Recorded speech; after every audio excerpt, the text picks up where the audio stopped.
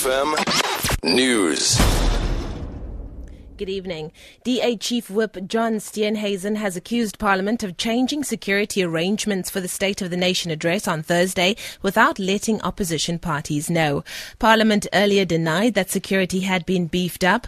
Steenhuizen says his party wants to know more about reports that Parliament security staff have received combat training. We've written to the Secretary of Parliament asking him to please unpack why this was done and who authorised it. Unfortunately, with SONA this year, there's been a whole lot of planning done with no political oversight of it. None of the other parties have known understand why the accreditation process has been changed.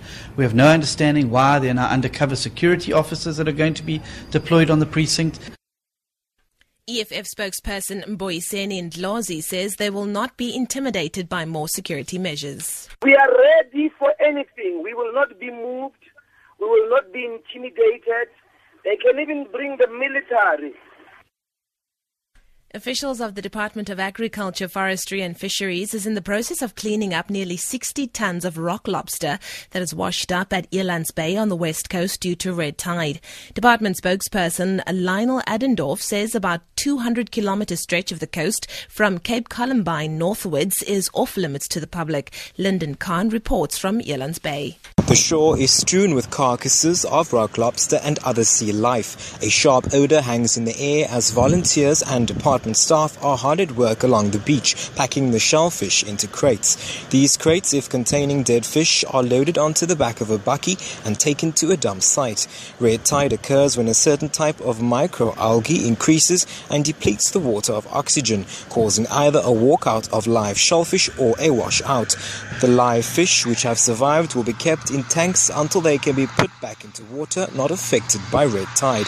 Lyndon Khan, SABC News, Elands Bay. The case against a Somalian man who allegedly shot a teenager during looting has been withdrawn at the Atteridgeville Magistrates Court because of a lack of evidence. NPA spokesperson Velekaya Mgobozi says the NPA couldn't prove whether the gunshot came from the accused or from the crowd and no firearms found. Inan Abdirahman and 3 others were arrested in Atteridgeville, west of Pretoria, after a 19-year-old was shot dead. Residents protested on January the 28th about land grabs.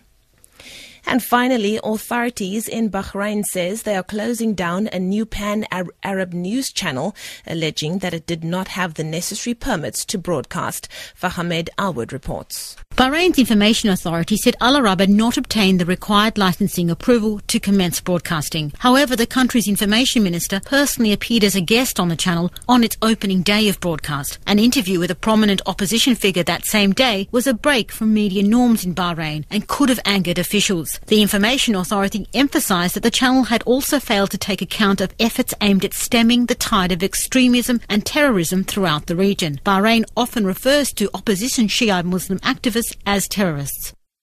For Good Hope FM News, I'm Leanne Williams.